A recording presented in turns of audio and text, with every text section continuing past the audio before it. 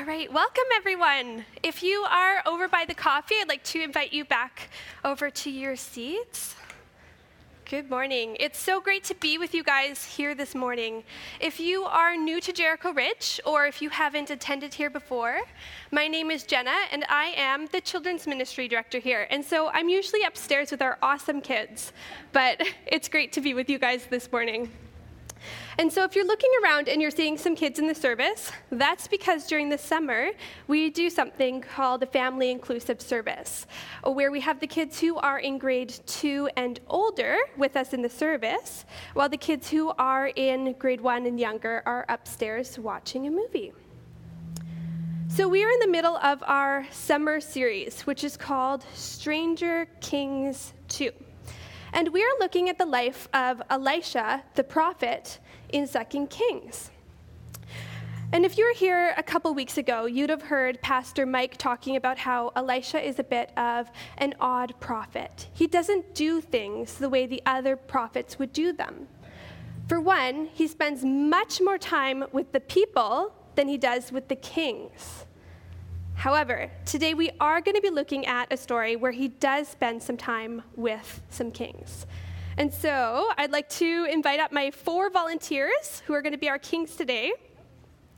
Yeah, so we've got Maddie, we've got Amaya, we've got, we got Dale, and we got Mike. Awesome.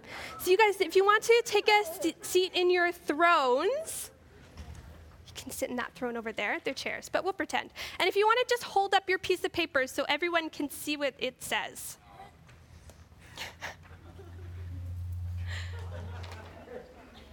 Awesome. There we go.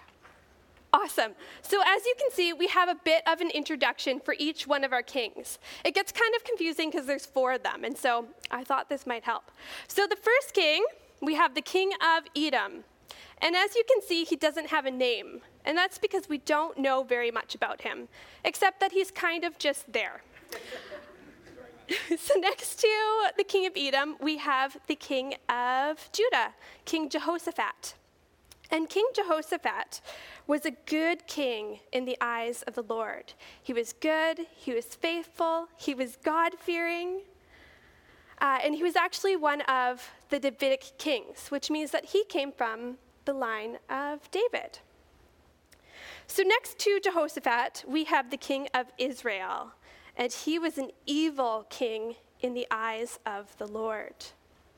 And if you were here last week or last summer, you would have heard Pastor Brad talking about how Jezebel is wicked and how her husband Ahab is evil. And so King Joram is actually their son. And King Joram would have probably seen his father put away the Baal idols because they were worshipers of Baal. And he would have seen his father get cut off for worshiping Baal. And so probably in response to that, he put away the Baal idols. However, he did not turn from the evil ways of his parents. So if you have your Bibles with you today, if you could turn to 2 Kings chapter 3. Now, if you don't have your Bibles, that's okay. We're going to put it up on the screen. Oh, sorry, it's kind of small. That's okay. But if you do have your Bibles, 2 Kings is found in the Old Testament, which is in the first half of the Bible, and it's in between 1 Kings and 1 Chronicles. And if you still can't find it, you can just look in the index, and it will tell you what page number. So 2 Kings chapter 3, and it says, Ahab's son Joram began to rule over Israel in the 18th year of King Jehoshaphat's reign in Judah. He reigned in Samaria 12 years. He did what was evil in the sight of the Lord, but not the same extent as his father and his mother. He at least tore down the sacred pillars of Baal that his father had set up. Nevertheless, he continued in the sins that Jeroboam, son of Nebat, had committed and led the people of Israel to commit. The king Mesha of Moab was a sheep breeder.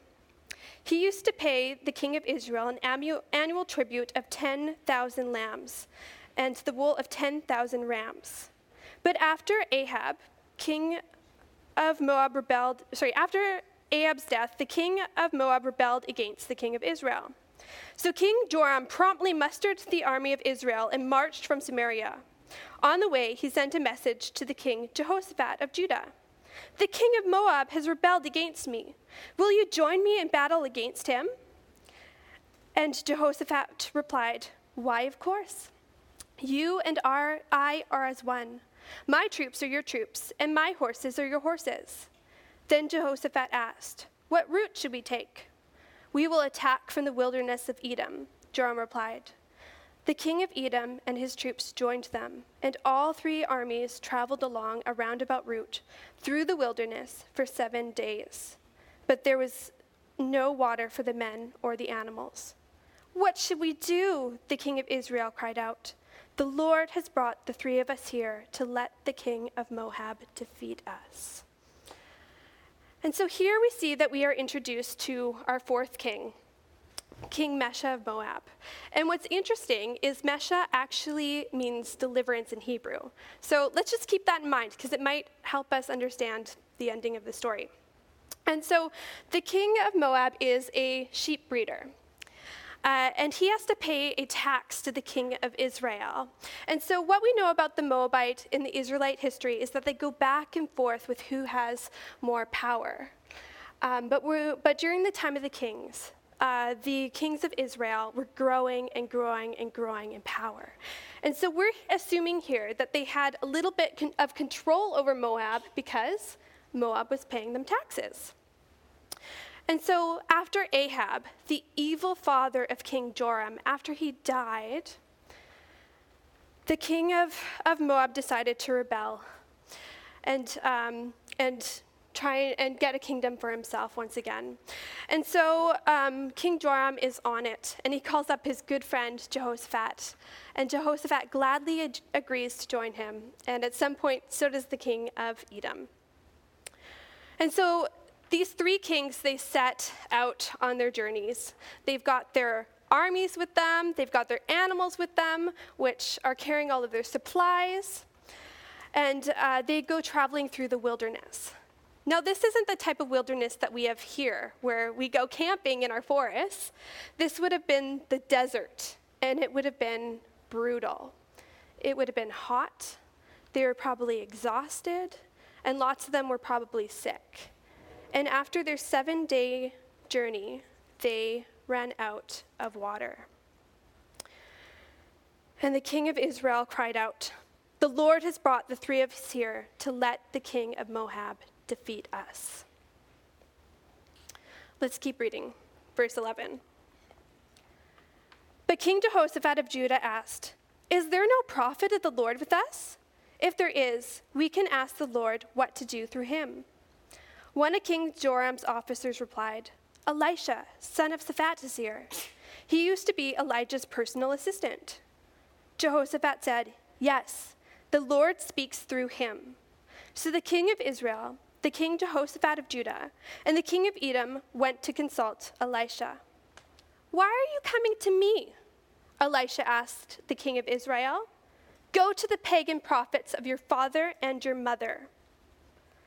But King Joram of Israel said, "No, for it was the Lord who called us three kings here, only to be defeated by the king of Moab."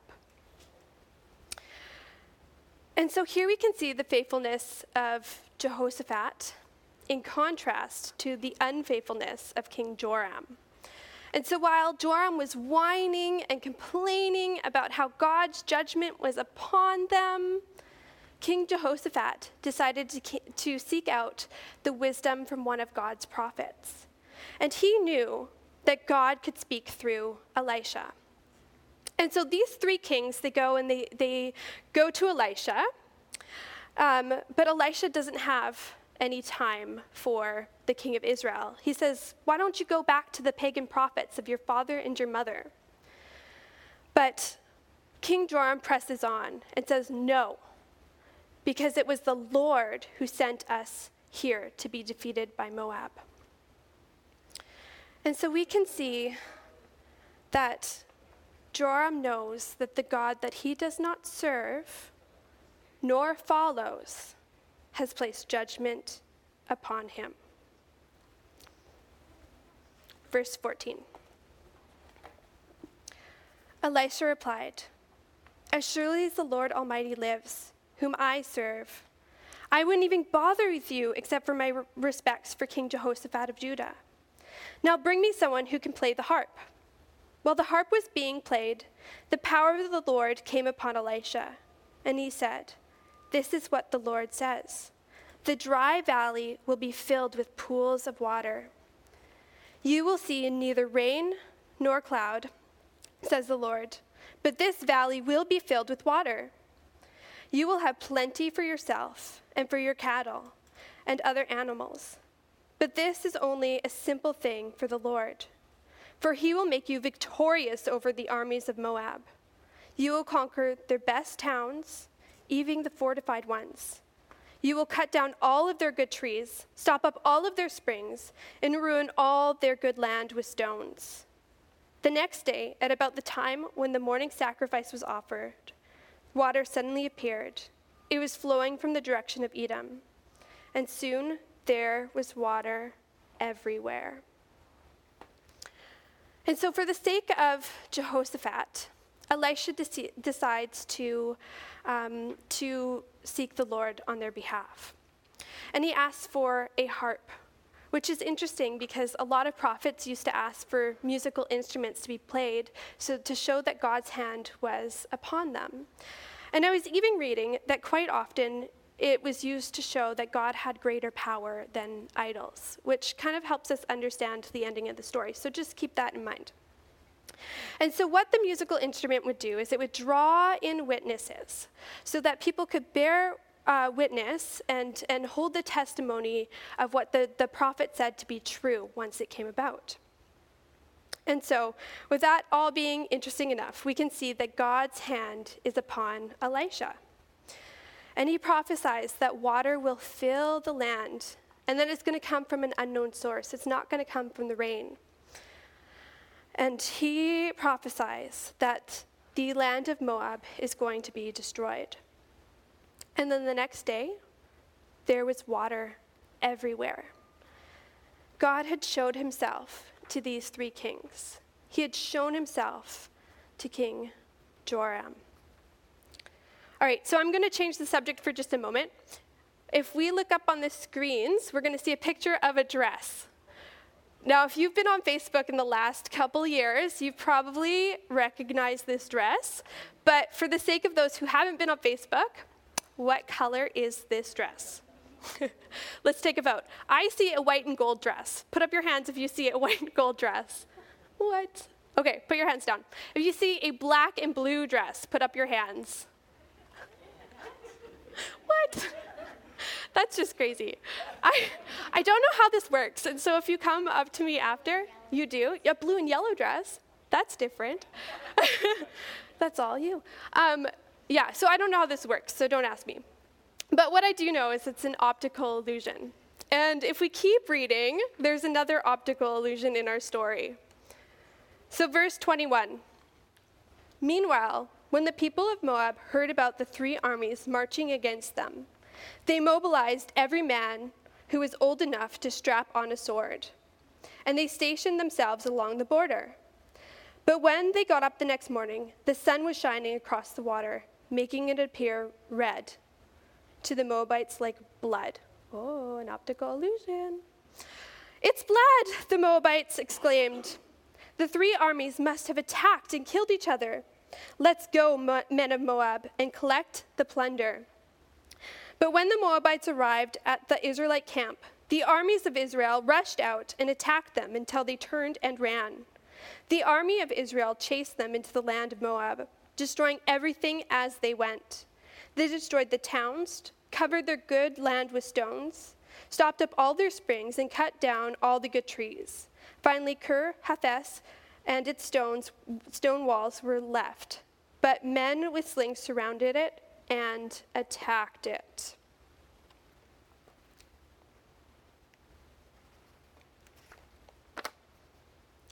So the Moabites were clearly not prepared for this battle.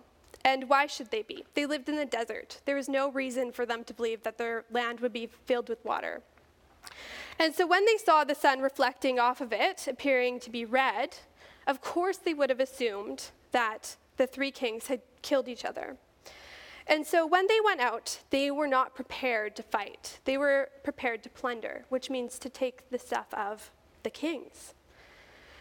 And so everything Elisha said came true. Everything Elisha said, who prophesied on behalf of God about destroying their land, and a good chunk of them came true. God had shown himself to the kings again. He had shown himself to the king Joram of Israel. But then, verse 26, when the king of Moab saw that he was losing the battle, he led 700 of his swordsmen in a desperate attempt to break through the enemy lines near the king of Edom, but they failed. Then the king of Moab took his oldest son, who would have been the next king, and sacrificed him as a burnt offering on the wall. So there was a great anger against Israel, and the Israelites withdrew from their land and went home. So what just happened?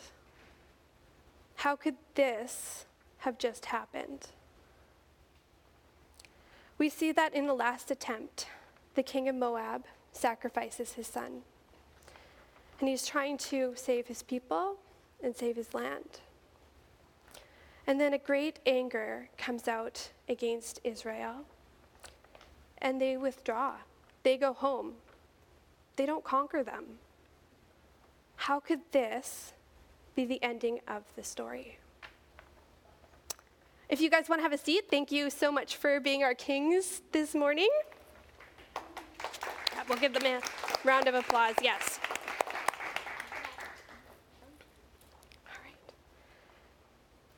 So what happened, and where did this anger come from?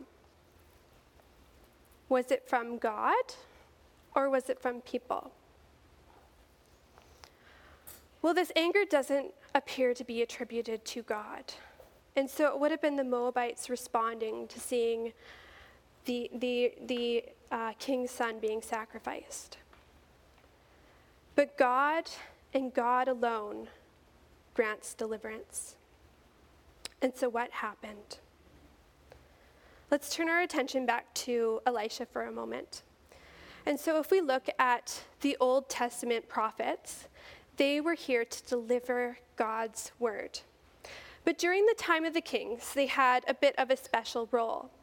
And this was because the kings, the priests, and the people, so everyone, had turned against God. And as we heard earlier, the kings were growing and growing and growing in power. And so they had control over the priests.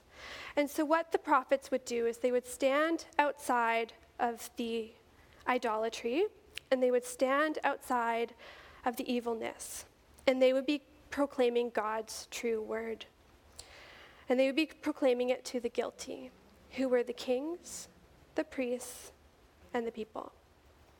And their call was for repentance and for faithfulness. But for those who did not respond, there would be judgment. This was not a message that Elisha needed to give to King Joram because he already knew it. And twice in our story, he admitted it. And Elisha even challenged him to go back to the prophets of his father and his mother, but he said no, because he knew that it was Elisha's God who had placed judgment upon him. And so Elisha showed him grace, and he sought God. And God showed him grace, and he showed himself to him by providing water and by allowing them to conquer the land of Moab. And everything Elisha said came true. Yet never once did King Joram repent or turn back to God. I'm going to turn to John 5 for a moment. It's going to be up on the screen. You can look at it if you'd like, or you can just listen, but you don't need to turn with me. And so just to tell you a little bit what's happening in John 5 is Jesus is talking to the Pharisees being the religious leaders of the day. And so the Pharisees are mad because he's picking some grain, and they want to kill him because he's the Son of God. So anyways, this is what Jesus says. I tell you the truth. Those who listen to my message and believe in God who sent me have eternal life. They will never be condemned for their sins, but they have already passed from death into life. And I assure you that the time is coming, indeed, it's here now, when the dead will hear my voice, the voice of the Son of God, and those who listen will live. The Father has life in himself, and he has granted that same life-giving power to his Son. And he has given him authority to judge everyone, because he is the Son of Man. Don't be surprised. Indeed, the time is coming when all the dead in their graves will hear the voice of God's Son, and they will rise again. Those who have done good will rise to experience eternal life, and those who have continued in evil will rise to experience judgment. I can do nothing on my own. I judge as God tells me. Therefore, my judgment is just, because I carry out the will of the one who sent me, not my own will. So we have a complete need for God and God alone. And there is judgment for those who do not respond. But for those who do respond, there is life. And so if we turn to Jesus, he will be gracious to us. And he will give us life. I would like to invite the worship team back up. And we're going to join together in songs of worship this morning, praising our God. If you would like some prayer, we have a prayer team at the back, and they would love to pray with you.